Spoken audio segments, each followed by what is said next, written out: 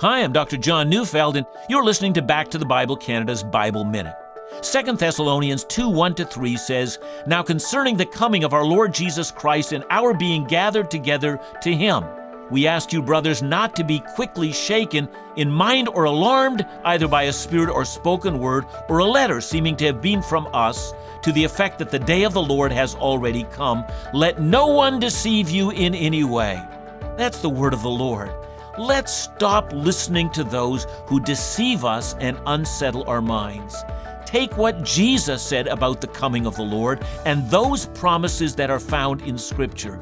Stop listening to the latest prophet and start listening to the eternal prophecies found in the Word of God, and take your hope that the coming of the Lord indeed is at hand.